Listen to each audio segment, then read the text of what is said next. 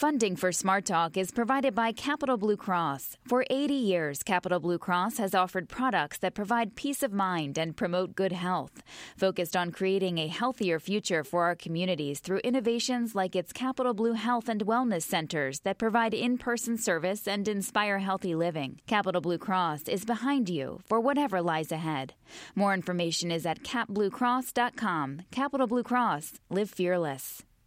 Smart Talk is also supported by UPMC Pinnacle. Its 11 principal investigators and 12 nurse coordinators conduct research efforts to advance cardiovascular medicine. Information at upmcpinnacle.com/myheart.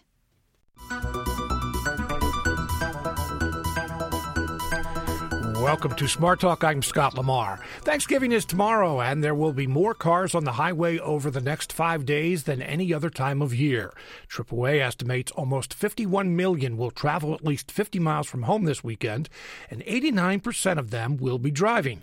Just a little more information. The weather is supposed to be seasonal or nice, at least in this part of the state, and gas cost 40 cents more per gallon than last Thanksgiving, but that's not stopping people from heading out on the roads for the holiday, Black Friday, or deer season.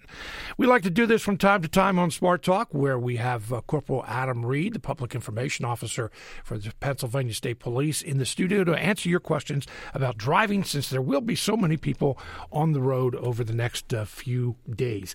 Corporal Reed, thanks for being with us again. Hey, good morning. Thanks for having me again. If you have a question or a comment about driving, Pennsylvania State driving laws, roads on the highway, rules of the highway, give us a call, 1-800-729-7532. Send an email to smarttalk@witf.org. You can leave a question or a comment on WITF's Facebook page, on Twitter. We are at Smart Talk WITF. You know, I mention comments because, as you well know from the times you've done this show before, that we have any number of drivers out there who like to talk about what they've seen with other drivers. It's a favorite pastime of us. Absolutely. Yeah, this is always a popular topic. I'm always amazed at the quality of the calls and the number of calls that come in once I do the show. Well, we have open lines right now, so if you'd like to give us a call, 1-800-729-7532. And I think it's also very valuable to stress that because there will be so many cars on the roads this weekend, people will be in a hurry.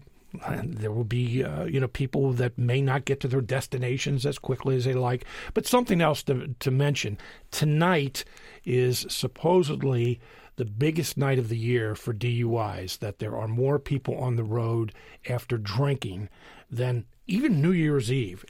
Has that been the experience of the Pennsylvania State Police? The day before Thanksgiving is traditionally a very popular night for people to go out and indulge and party a little bit. They have family in town. They have tomorrow off, so they're ready to let loose. That means law enforcement's going to be out and about, and we're going to be on the lookout for those impaired drivers. Mm-hmm. Will there be DUI checkpoints throughout the state? There will be, yes. We're going to have increased patrols from now through the end of the weekend, as well as DUI checkpoints throughout the state. Do you meaning the Pennsylvania State Police, do you actually have extra patrols, people working overtime during this weekend because there are so many more people on the roads? Yeah, sure. We do have increased patrols out there. There's some overtime, there's some grant money and things of that nature to prevent impaired drivers and really keep the roads safe. Are there places that are more dangerous than others this weekend? You're going to see a high volume of crashes anywhere where there's going to be higher volumes of traffic. Which makes sense. So a lot of the busier interstates running through Pennsylvania are going to see an increased traffic volume, so that naturally leads to more crashes. Over this, and really, I guess you could say it's a 5-day weekend, because yesterday, from what I understand, has a high volume from like 3 to 8 p.m. yesterday. Is there one day in particular where you see more drivers, more crashes, more citations written? It's really today.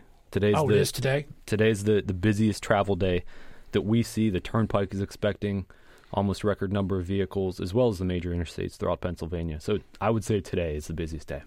What are most citations written for during this weekend?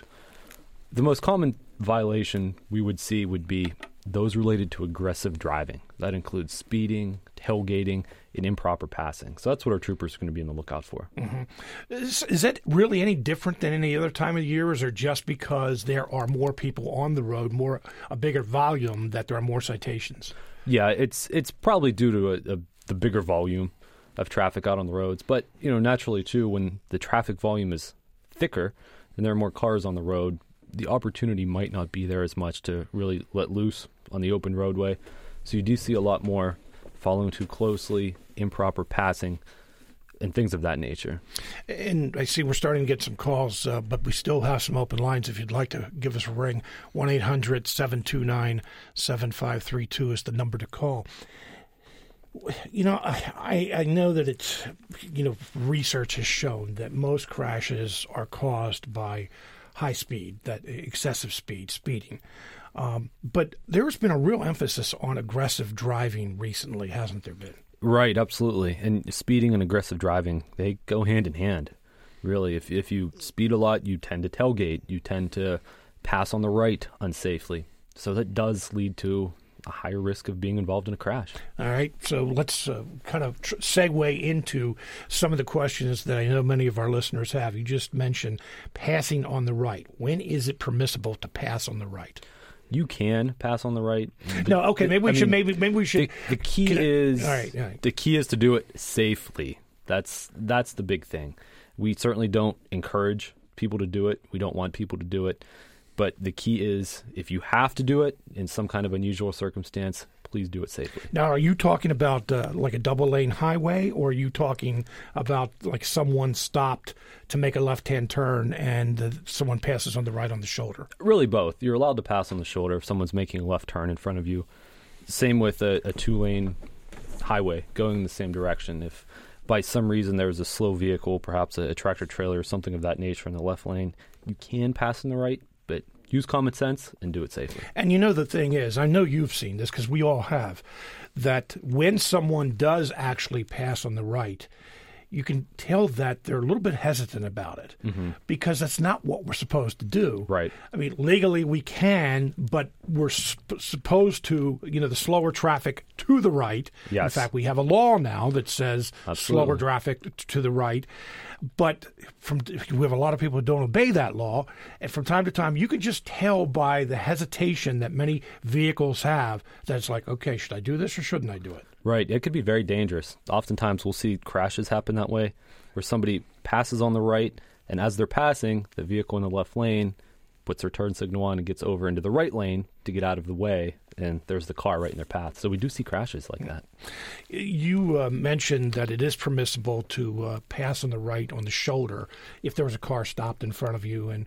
But how far? What if there isn't a shoulder? What if there isn't a wide shoulder? I mean, going in someone's grass is probably not permissible. Right. That's illegal. The law states that you have to stay on the paved portion of the road. So if the shoulder is there and it's wide enough for you to pass safely, you can. However, you can't drive into gravel or someone's lawn. Are there people cited for that? Yeah, absolutely. And that's another example. It's a cause of numerous crashes that we see all the time, especially at like a busy four-way intersection where somebody's trying to pass on the right, somebody stopped to make a left turn through the intersection. It can create some confusion and chaos, and again, the key is to do it safely. And I'm going to bring this up before we do get to the phones because, and I know I've talked to you about this before, but I think it's worth repeating, and not everyone has heard this program, but four-way stop sign, another place where I often see confusion. That, in fact, I saw it just last night. There was, it's kind of based on timing, who gets there first and who has the right of way. But there are so many times where I'll see someone who is making a left-hand turn or making a turn, but they arrived to that four-way before someone else. But the other driver coming the opposite, or I should say the direction that crosses the road, pulls out there because they think they have the right-of-way because this person's making a turn. Right. Yeah, you have to use good judgment at four-way stops. Everybody's in a hurry. Everyone wants to be the first one through the intersection. But do your best to recognize who the first vehicle was to get there. And if you all seemingly get there at the same time, we recommend deferring to the vehicle on your right to go first. But if you all get there at the same time, right, how do you know who got there first? It's important to make eye contact with other drivers. Then? Yes, at that time, maybe wave somebody forward with your hands, and hopefully everyone comes to a mutual understanding there. Yeah, and be a polite driver. That's right. Something like that. And if someone waves you through, give them the wave back. That's the right. Thank you wave. Be courteous. That's right. All right, let's take some phone calls. Megan is in Carlisle. Megan, you're on the air. Good morning. Thank you so much for taking my call. Yes, you're welcome. I have a question, perhaps not related to aggressive drivers, but at the opposite end of the spectrum, drivers who are very timid. I'm speaking in particular of my own mother, who's going to be driving up from Maryland, coming up 83 today. Her driving skills have deteriorated over time. She's not willing to recognize that. She's not going to be one to take a driver's re-education course. And I'm just wondering, as a concerned family member, what can I do? Because I'm concerned about her safety, but I'm also concerned about others on the road. I'm worried about somebody coming behind her, ramming her from behind, causing some aggressive driving, in the vicinity. Right. Yeah. Driving on some of these interstates around here can be a daunting task, minus all the holiday traffic. So I can understand your concerns there, certainly. It's important that you have a conversation with her, and if things really get to the extreme end where you're very concerned about her driving, it's something that you could speak to perhaps her doctor or PennDOT about. I mean, have you had that conversation with her, Megan?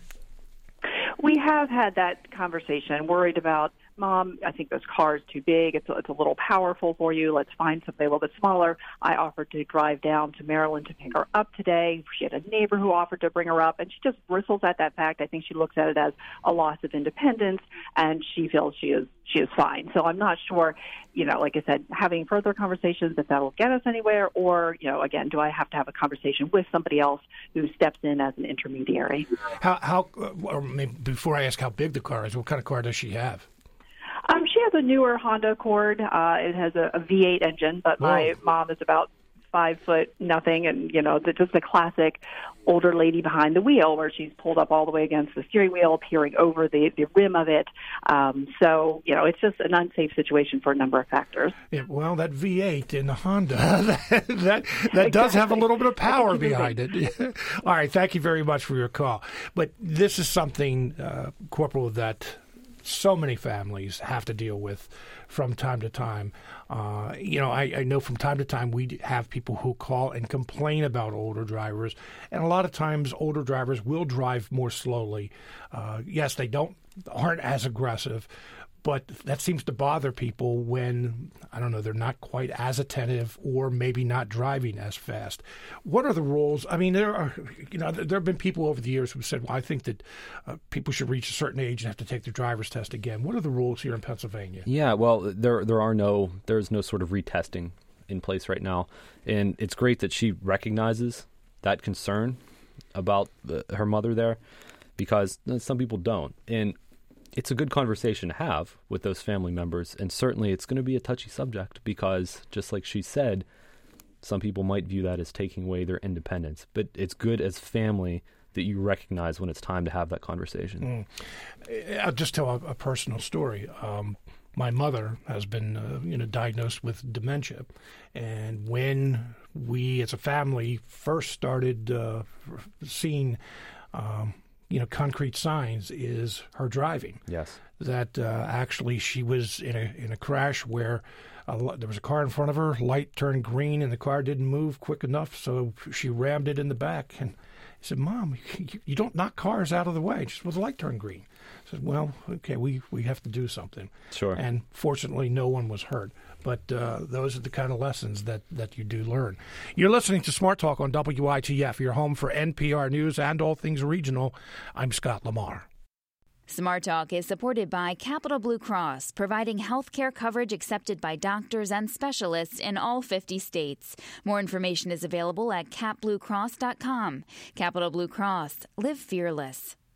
Smart Talk is also supported by UPMC Pinnacle, committed to reducing hospital-acquired infections and readmission rates. More information on UPMC Pinnacle's achievements in patient safety can be found at upmcpinnacle.com/quality. Welcome back to Smart Talk. Our guest during this portion of the program is Corporal Adam Reed, Public Information Officer for the Pennsylvania State Police. And as we are in the midst of the most heavily traveled weekend of the year, we're talking about Pennsylvania driving laws, just a whole lot about driving, the highways, rules of the road, that kind of thing. If you have a question or a comment, give us a call, 1-800-729-7532. Send an email to smarttalk@witf.org. You can leave a question or comment on WITF's Facebook page, on Twitter. We are at Smart Talk WITF. Let's go to Tim in Carlisle. Tim, you're on the air. Hi, thank you for having me on. And you're on the road, too. I did not grow up in Pennsylvania, but I've lived here for about 4 or 5 years now, and a big habit I've noticed of drivers in this area is a habit of not getting enough speed coming down an on-ramp onto a highway, failing to look over their shoulders to find a spot to merge into traffic, and coming to a dead stop at the end of an on-ramp. I didn't know if there was a particular reason for this phenomenon in Pennsylvania, if there are certain laws governing right-of-way in Pennsylvania that make drivers do that, or if this is just a quirk of the area. Very good question. Thank you very much for your call. Yeah, absolutely. So he mentioned he's from Carlisle. So I worked in patrol down at the PSP Carlisle station, so worked a lot on 81 specifically. We would see a lot of crashes, particularly on the Hanover Street, exit 47 there, on and off ramp to 81. People doing just that. It's not illegal per se, but the recommendation is to certainly pick your spot and gain enough steam, gain enough speed so you could seamlessly merge into traffic. We do see a lot of crashes that result from people stopping at the very end of the ramp and then inching out into traffic as soon as there's a space. Certainly that's not going to be the safest bet when traffic's moving. Crashes from someone getting hit in the back on the ramp? Yes, yeah, pulling in front of traffic just for that reason that he mentioned. So certainly when traffic is moving at 60, 65 miles an hour and you're inching out into traffic there, that's going to cause some problems.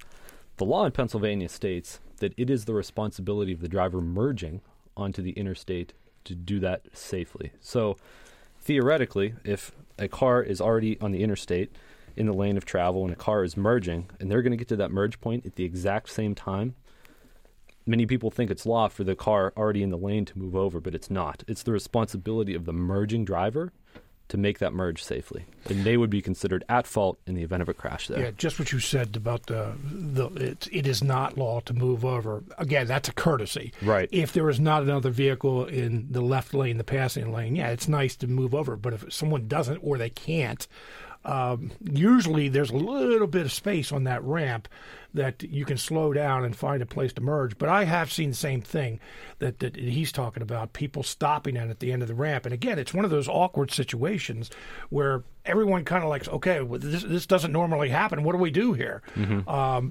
And I also have seen crashes with that. So that's I don't know whether he's right when he says that's a quirk of Pennsylvania or not, but hopefully that's a quirk we get rid of. Let's see. We have Greg in Boiling Springs. Greg, you're on the air. Good morning. Good morning. Thank you for taking my call. Yes, you're welcome. Two things I wanted to address this morning. First being fatigue, and everybody just being aware of what they need to do to stay alert as driving.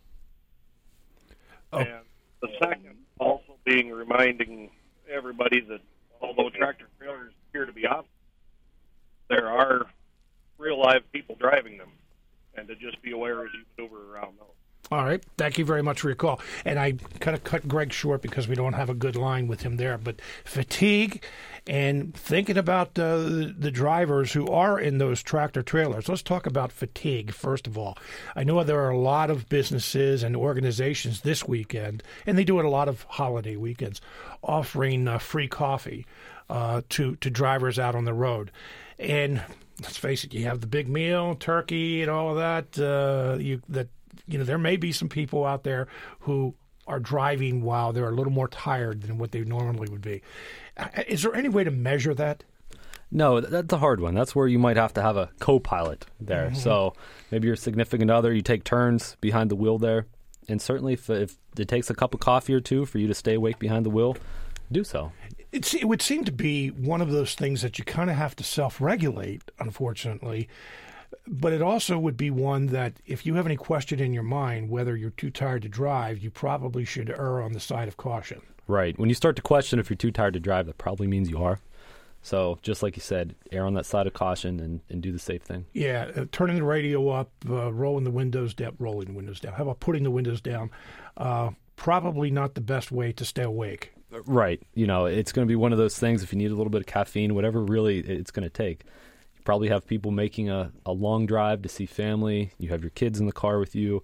So there are a lot of distractions as well. So it's important to minimize those distractions and drive safe behind the wheel. Speaking of distractions, has there been more emphasis by the Pennsylvania State Police on citing or looking for distracted drivers? Yes. Specifically, our texting and driving citation numbers have gone up since the law was enacted in 2012. So our troopers are on the lookout for that, as well as local law enforcement is. But specifically, we are looking for those texting and driving. Certainly when you add in the high volume of traffic and the fact that somebody may be texting and driving, it's really going to increase your risk to be involved in a crash. You mentioned when you were on highway patrol. Do you recognize when you were on the roads yourself as a trooper every day when someone is driving distracted? Yeah, you could really tell. They might not think they are, but you could tell. They drive erratically, so that might mean that they're slowing and then speeding up, maybe crossing that white line. It almost, in many ways, it mirrors an impaired driver. Somebody that's driving behind, impaired on alcohol or some sort of drugs. The things that you look for with those drivers are going to be similar in many cases. Have you ever pulled anyone over who has drifted into the other lane? Oh, yes, absolutely. That wasn't drunk? Yes. I've heard it all. I've heard a lot of excuses. Like what? And some might be legitimate. Maybe they were tending to a child in the back, or there was a bee in the car. Bee in the car. Maybe they were trying to read something, to look at directions as they were driving. So yeah, I've seen a lot. Not good excuses. No, it doesn't make it right. Yeah, and again, that is one of my pet peeves too. When I'll be in my lane and I'll see someone drifting over into mine, and of course, I have to say that I use a few expletives to say, "Hey, get over in your own lane." Right. So, all right, let's go to Henry in Richland. Henry, you're on the air. Yes. Good morning, gentlemen. Morning. Good morning. All right. The question I'd like to ask is, I think it's something we've all done before is speed on the highway. I'd like to know, say you're in a group of cars all doing, let's say, 10 above. What's the deciding factor on who gets pulled over? Always wondered about that myself. That's a good question. And to be honest with you, it doesn't really happen as much as people might think. It's really going to be the discretion then of the trooper that is making that traffic stop. It might be the last vehicle. It might be the first vehicle that was more or less leading the charge there. But it's really going to be the trooper's discretion. There's no hard and fast method to determine that. And a second part of that, say the person in the lead of the charge, couldn't they say they're being tailgated against, or that's their problem, I guess? Yeah, my recommendation is if you're being tailgated, maybe move over into the other lane, let that car pass you, and let them get that citation. All right, gentlemen. Thank you for your time. Thank you. But I will. I think one of the things he was getting at, that sometimes it feels like that's not possible. That if you are being tailgated, that unless you actually make the move to pull over on the shoulder and let the guy go by, that you kind of have to speed up so that you cannot get an opportunity to let them pass you or something. You know what I'm talking about. Oh, sure. Speed up or slow down. Right. I've been that trooper. I've seen that happen, and I've stopped the car that was doing the tailgating because they're wanting to go faster than what traffic was going. So I've stopped that car and given them the citation. Let's go to Pat in Harrisburg. Pat, you're on the air. Hi, this is Pam in Harrisburg. Oh, Pam, okay, first sorry. off, Scott, happy Thanksgiving. Oh, happy Thanksgiving. Happy Thanksgiving. My pet thing, on the new rotaries, please, please, please signal your intention when you're getting off out of the rotary. It's a courtesy, and it will help a lot. And also, please remind parents and people who are riding bicycles, you ride with traffic, not against it. Thank you very much for the tips. And that's something, Corporal, that we are seeing more and more people that are riding their bicycles, which is a good thing. But how much is a bicycle considered just like a vehicle on the road? She made two really good points there. First with the roundabout and then with the bicycles. Two really good reminders.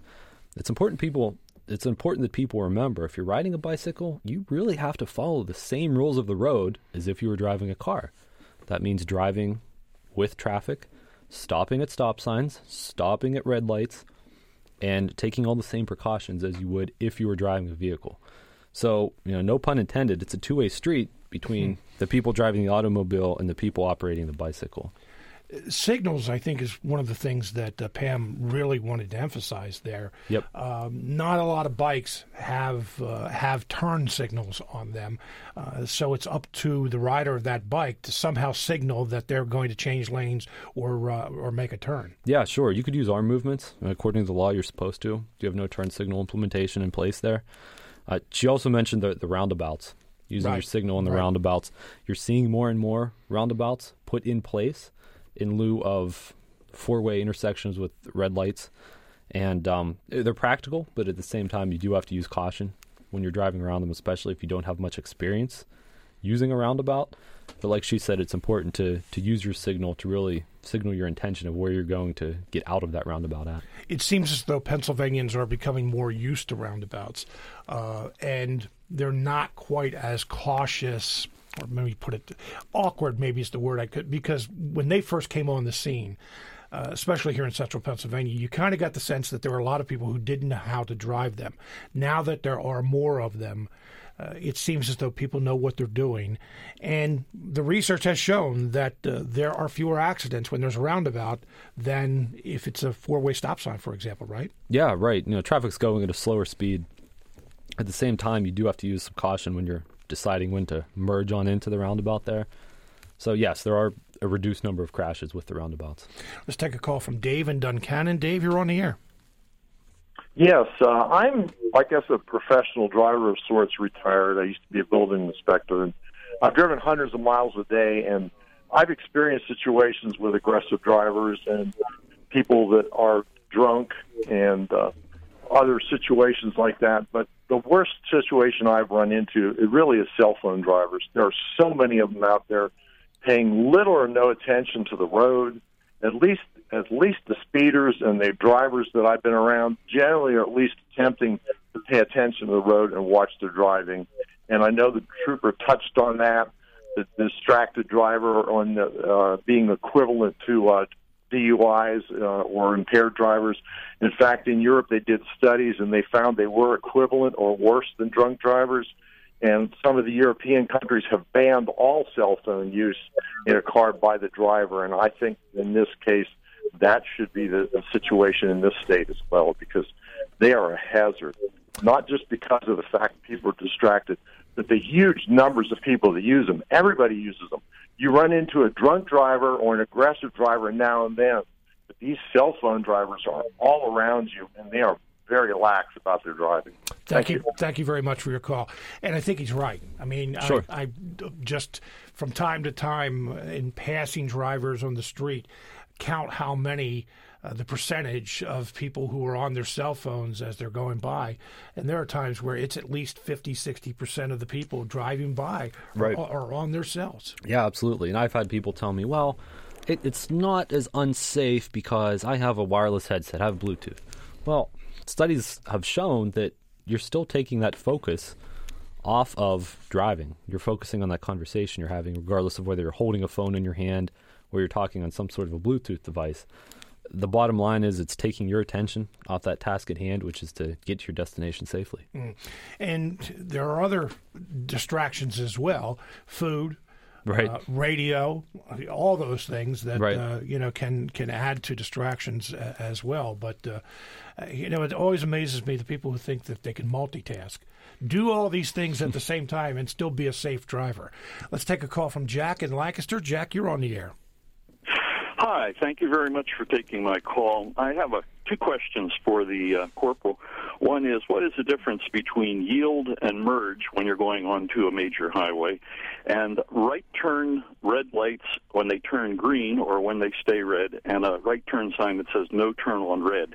Can you turn on a red right turn light? Thank you. All right, thank you for your call.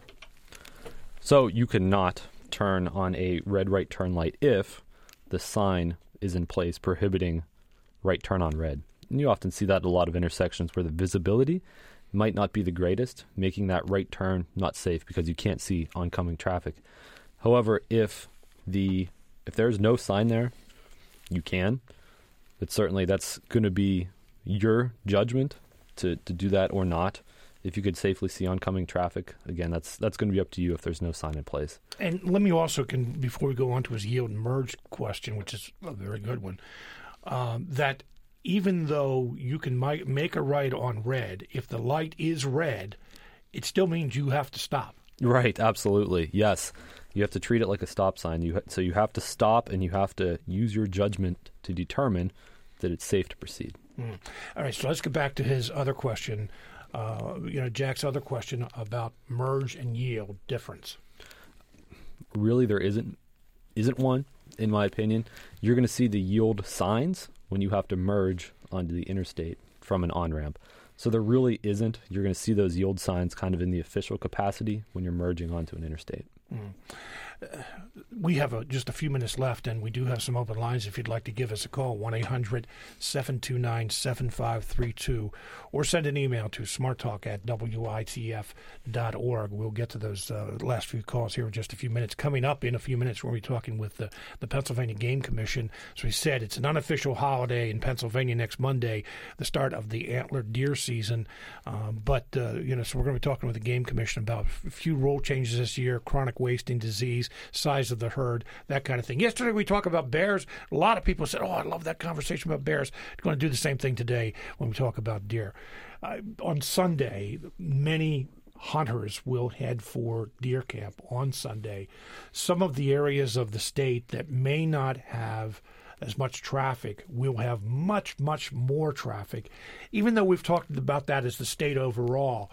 Does that present any kind of challenges in the northern tier of the state, for example? Yeah, sure. It certainly could. You're going to have towns there that are usually kind of sleepy, kind of dormant, really perk up with all that traffic from the hunters there. So, yeah, certainly the rural roads do present different challenges than the interstates do. But really the foundation of it's the same. You have to navigate the road safely and use common sense as you're doing it. What's the weather supposed to be like this weekend? I said in my introduction that in this part of the state, it's supposed to be seasonal, nice throughout. What about the rest of the state? Is that something that the state police look at as you're preparing for a weekend like this? Yes, absolutely. We use kind of the weather conditions to determine, for example, to put snow tires on the cars and to how to really delegate our manpower, because we know if the conditions aren't going to be ideal, if it's going to be snowy, which in many northern parts of the states, it could turn the blink of an eye. It could turn to snow to whiteout conditions very quickly. So that's something we are cognizant of. Well, okay, this is unusual that I ask someone from the Pennsylvania State Police about the weather forecast, but I'll do that, Corporal, anyway. What's it look like in the rest of the state this week? I actually didn't have a chance to look yet. I'm sorry. I know. I have to check my Doppler. It just seems, other than the lake effect snow and in the Laurel Mountains on the Turnpike in particular, it seems as though we have a lot of, as you said, snow that can pop up at any minute. But I think this weekend is supposed to be relatively nice. Let's go to Jim in Edders. Jim, you're on the air. Hi, good morning. I have a question and a comment. I'd like to know how much enforcement is done of the people who get in the left lane and just ride there. I think that's the biggest impairment to the traffic moving safely that we have. And my question or my comment is, I come up behind so many people driving in the rain without their headlights on, and they don't realize that means that they're driving with their, what they call them, the daylight driving lights. They don't realize that their backlights aren't on, and you can come up on them in the mist. If they're white car, gray car, you don't see them until the last minute. And I believe it's a state law that you have to have your lights on if you have your wipers on. Thank you very much for your call. Yeah, two more good reminders there. certainly. It is state law. He's absolutely correct. You have to have your headlights on when your wipers are on. That makes it easier for other cars to see you. Plain and simple, just like he said. It's going to make it that much more difficult to come upon a car in inadvertent weather conditions and when they don't have their lights on, when you don't see them. Same thing. It's a relatively new law, right? It is somewhat new in the grand scheme of things, but a lot of people don't know that it's not just rain. It's any time you have your wipers on. So that could mean some fog. It could mean light snow that's appearing there on your windshield, but it's important to remember that anytime you have your wipers on, turn your headlights on. His other question about the left lane, again, a relatively new law. Right, and he's correct there as well. If you are not passing somebody in that left lane, you have to get over into the right lane. And we do issue citations for it. We issue citations for both on numerous occasions. Let's go to Daniel in Shippensburg. Daniel, you were on the air. Yeah, I had a question because this happens quite frequently. At a four-way stop, there's an order that everyone's supposed to go to, and it's a little bit of a pet peeve of mine when people start waving other people through out of order. Is that actually illegal, and if someone waves you through and it's not your turn, should you go or should you wait for them to go? Hey, thank you very much for your call. We kind of touched on this earlier, but he is coming at it from a different point of view in that, when we talked about being courteous and waving people through, but what if you decide that, okay, you're waving me through, but it's just not right for me to go through here? Right. There's nothing illegal about that per se, but certainly we recommend to defer to the person that got there first. But certainly if you get there and somebody makes the decision for whatever reason that they would rather you go ahead of them, it's perfectly fine to do so. We had a call from Laura in Quarryville, wanted to know if Pennsylvania passed a law for easing through stop signs. I think that's an easy answer, no. It sounds like she's noticed a lot of that. Right. The thing about the stop sign law is no, it's not correct there. But even if that stop sign, we see this sometimes, if the stop sign sits back a little ways from the intersection, it doesn't mean you drive up right to the edge of the intersection, drive past the stop sign. The law states that you have to stop at the stop sign, even if it is a bit back, and kind of inch your way up until you get to that intersection and you're ready to make that turn. Corporal Adam Reed is the Public Information Officer for the Pennsylvania State Police. Corporal, thank you very much for all your help today, and hopefully we can make the highways a little bit safer this weekend. Absolutely. And have a happy Thanksgiving, too. Thanks for having me. Very happy Thanksgiving to you as well. You're listening to Smart Talk on WITF, your home for NPR News and all things regional. I'm Scott Lamar. Pennsylvania's antlered deer season for rifle begins Monday. It's an unofficial holiday here in Pennsylvania. It's also a good time to explore a few issues related to the white-tailed deer. Joining us is Travis Lau, Communications Director for the Pennsylvania Game Commission. Travis, how are you today? Here, I'll get the right, there you go. Travis, how are you today? I'm doing just fine. How are you doing, Scott? I'm doing well. All right, so as I said, unofficial holiday, we will have a lot of people in the woods. In fact, I may ask you for some numbers here before we even get started on talking about some of the issues, Travis. How many licensed hunters do you expect to be in the woods this Monday? Well, generally, we believe it will be upwards of 500,000 and probably close to 550,000. You know, the opening day still is a special day. It's still the one day where more of the buck harvest comes. About 25% of the buck harvest comes from that opening day of the firearms deer season. But that said, here in Pennsylvania now we have a much longer deer season. There are opportunities to hunt deer from mid-September in some parts of the state through the end of January in some of those same parts of the state. Our regular statewide archery season is 6 weeks. We're seeing more of the overall deer harvest come from that archery season as we see increasing number of sales and really a record number of bow hunters out there. 500,000 or 550,000, depending on what that number is, that's still down from years past, isn't it? Correct, and some of that was a function of us not updating our estimate in some years, and we had looked at that last year, given what we were seeing as far as the harvest trend coming from the archery season, and knowing that we have greater participation in the archery season. Of course, when we're talking about hunting antlered deer, no matter how many antlerless permits you might have to hunt in specific WMUs or specific DMAP units, you get only one buck tag. And of course, if you're successful in the archery season, you will not be a participant in the firearm season. WMU, Wildlife Management Unit. Do you know why? I know you're doing research all the time. Why there are more hunters that are bow and arrow hunting rather than rifle? Well, it's an enjoyable time of the year to be out, first and foremost, when you're talking about a statewide season that generally begins about the start of October. You get some mild weather within which to hunt. You also get an opportunity on the tail end to hunt during sometimes the peak of the whitetail's breeding season. So it's a good opportunity to fill a buck tag because you have a lot of bucks that are out on the move. They're in search of does. They're establishing dominance, and they're moving a lot more during hunting hours than they do at other parts of the season. What the firearm season, and particularly the opening day and the 2 Saturdays within that season, still have on the bow season, even though you're generally past the peak of that breeding season, deer are more or less back to their normal movements.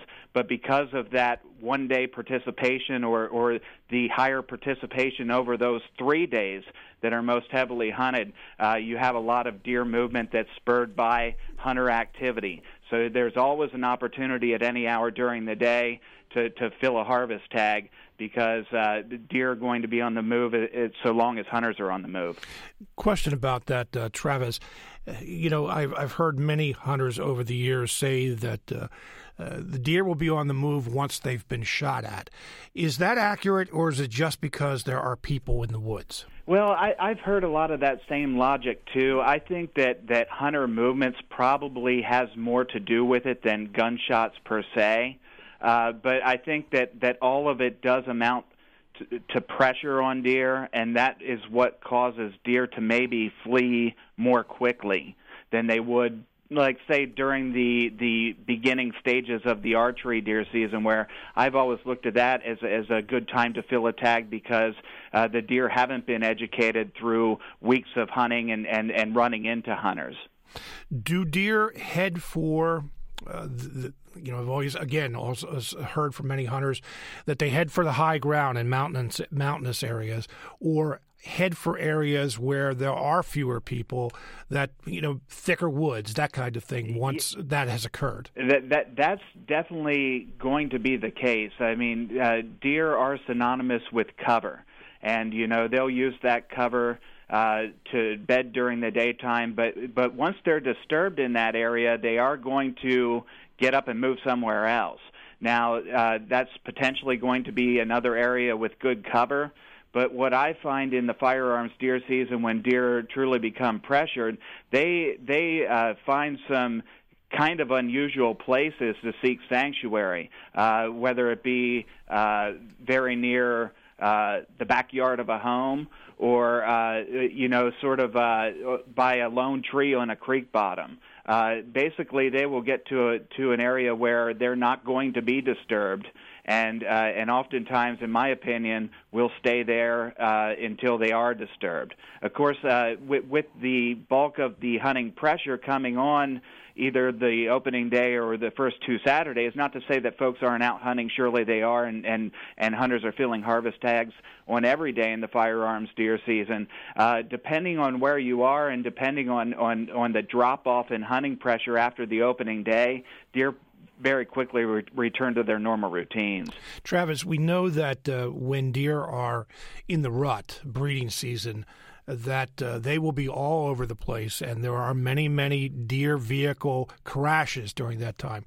During hunting season, does the same thing happen because deer are out of their routine, and they're running around? Will they run across roads? Yeah, I'm sure they will, and I'm sure that some deer vehicle collisions will result from movements in the woods by hunters, and I think that to extend that further, I mean, certainly not all deer vehicle collisions are related to the rut, but we do put out a special advisory to the public at that time because we know that deer are on the move more often and crossing roads more frequently because of that. But yeah, any movements inside the whitetail's habitat, whether they be hunting related, hiking related, or what have you, are going to move deer. And when deer spook, there's really no telling where they're going to be. And of course, here in central Pennsylvania, where we have a lot of deer and a lot of roads and a lot of development, sometimes the choices are limited to between point A and point B as far as a fleeing deer to its next place where it's going to seek sanctuary. And we just finished a segment on highway safety this weekend, with so many people out on the road. So, just add that part to it as well, that there will be deer running around. There will be many more hunters out there. So at the same time, be aware that there could be deer on the road as well, and to be looking for them as well. Travis, deer population, what's it estimated for Pennsylvania right now? Well, we don't compile a statewide estimate. What we do is we estimate the population following the deer season. So the most recent number we would have would be following last deer season, about a year ago. And we compile that number at a local level by Wildlife Management Unit. And that's done as part of our process in keeping tabs on the harvest within the WMU, with the population within the WMU, so that when we set the allocation for antlerless licenses in the following year, we have a number and we have a growth trend to base that allocation on. But when you look at all the WMUs, we have a stable deer population in most of them. We have an increasing deer population in a handful, I believe 5 of them. So stable or increasing populations in all WMUs, but for the most part, stable populations. And again, WMU is a wildlife management unit. It used to be on a county-by-county basis. Let me guess, the southeastern part of the state where the population's growing. Well, I had just pulled the report, and it seemed like it was a bit spread out. And I don't know that the southeastern part of the state isn't where the stable population is, or isn't among those WMUs where the stable population is. Yes, there are a number of deer down there. Yes, they oftentimes seem to me to have a greater frequency of deer vehicle collisions when we get to that busy time of the year. Of course, it's a challenge to manage deer in an area where there's so much human development. There's so many people living, working, and relatively few hunting opportunities when compared to a large portion of the state where you can pretty much leave your backyard on foot and find a good hunting spot. Evelyn is in Perry County. Evelyn, you're on the air. Good morning. Good morning. I have a question. Living here in Perry County, and I have a lot of deer in my pastures. And one evening I was sitting on my patio enjoying a book and just enjoying a beautiful fall night, and I heard a whistle go right past me, and I had heard somebody up on the mountain behind me shooting, and it stunned me, and I realized it was a bullet that went past me. What is the distance a hunter must be from an occupied home to be able to discharge his rifle? And there's a lot of hunters around me, and I have woods here. I have my land posted no hunting because I do have livestock, and I don't want them getting shot. But this is something that really bothers me at this time of year. Evelyn, I can understand that. That's a scary situation. Thank you very much for your call. Travis, what about that? Well, certainly with Evelyn, in her case, if she has her land posted, she has a buffer that's probably bigger than what the law requires in terms of other hunters, because certainly it's unlawful under all circumstances to trespass while hunting. Hunters need to have permission to be where they're hunting, and they need to know where they are enough to know that they have permission. But to answer her question, the magic number there is 150 yards. Hunters must be within or at least 150 yards from an occupied structure, and there are a list of other features. School playgrounds are one of them. Where I live and hunt, there's a rail trail that also defines a safety zone, and that's what we're talking about here. But 150 yards from an occupied structure, unless they have permission to hunt closer. In other words, if you have a hunting opportunity literally on your back porch and you're the only home around and you're not within 150 yards of any other homes, you have permission through yourself to hunt there. Now there is a different set of rules when talking about hunters using archery equipment, either crossbows or bows. The safety zone in that case is 50 yards from an occupied structure without permission, but 150 is the standard for all firearms hunting. And then also in Evelyn's case, it's not only unlawful to hunt within that 150-yard buffer, it's unlawful to shoot into the safety zone of another or chase game within that safety zone. Travis, we only have about a minute or so left. And one thing I did want to get an update on is chronic wasting disease. This is a real concern here in Pennsylvania. Yes, we've seen the number of cases snowball, and it hasn't stopped. And I honestly couldn't tell you sitting here how many new cases that we've encountered this year, and most of them are from roadkills that we pick up within Disease Management Area 2, which centers on Bedford County, but it's now quite large and extends all the way eastward into Adams County. But it is a growing concern in that we have a growing number of cases, one, and then also we detected CWD in the wild in a free-ranging deer in a new area of the state in Clearfield County this year. So we're really doing our best this year to ramp up the number of harvested deer that we sample for CWD. We're offering free tests for deer that are harvested within the DMA. We've set up 26 drop boxes that are similar to clothing donation bins on game lands. There's maps on our website. Hunters can drop the heads of their harvested deer into these drop boxes and get a free CWD test and know the results from that deer that they harvest. You know, we've had you on the air talking about that, but I think now that you said it's snowballing, we should probably devote a segment of the program to chronic wasting disease. Travis Lau is the Communications Director for the Pennsylvania Game Commission. Travis, thank you very much for being with us today. You're quite welcome, Scott. Thank you. On Monday's program, the use of asset forfeiture. Hey, no Smart Talk tomorrow or Friday. Have a happy holiday, happy Thanksgiving. I will talk to you on Monday. Smart Talk is produced by WITF as part of our mission to deliver relevant, high-quality programming. Support comes from Capital Blue Cross, which shares WITF's commitment to being a trusted resource in our communities. Capital Blue Cross. Live fearless.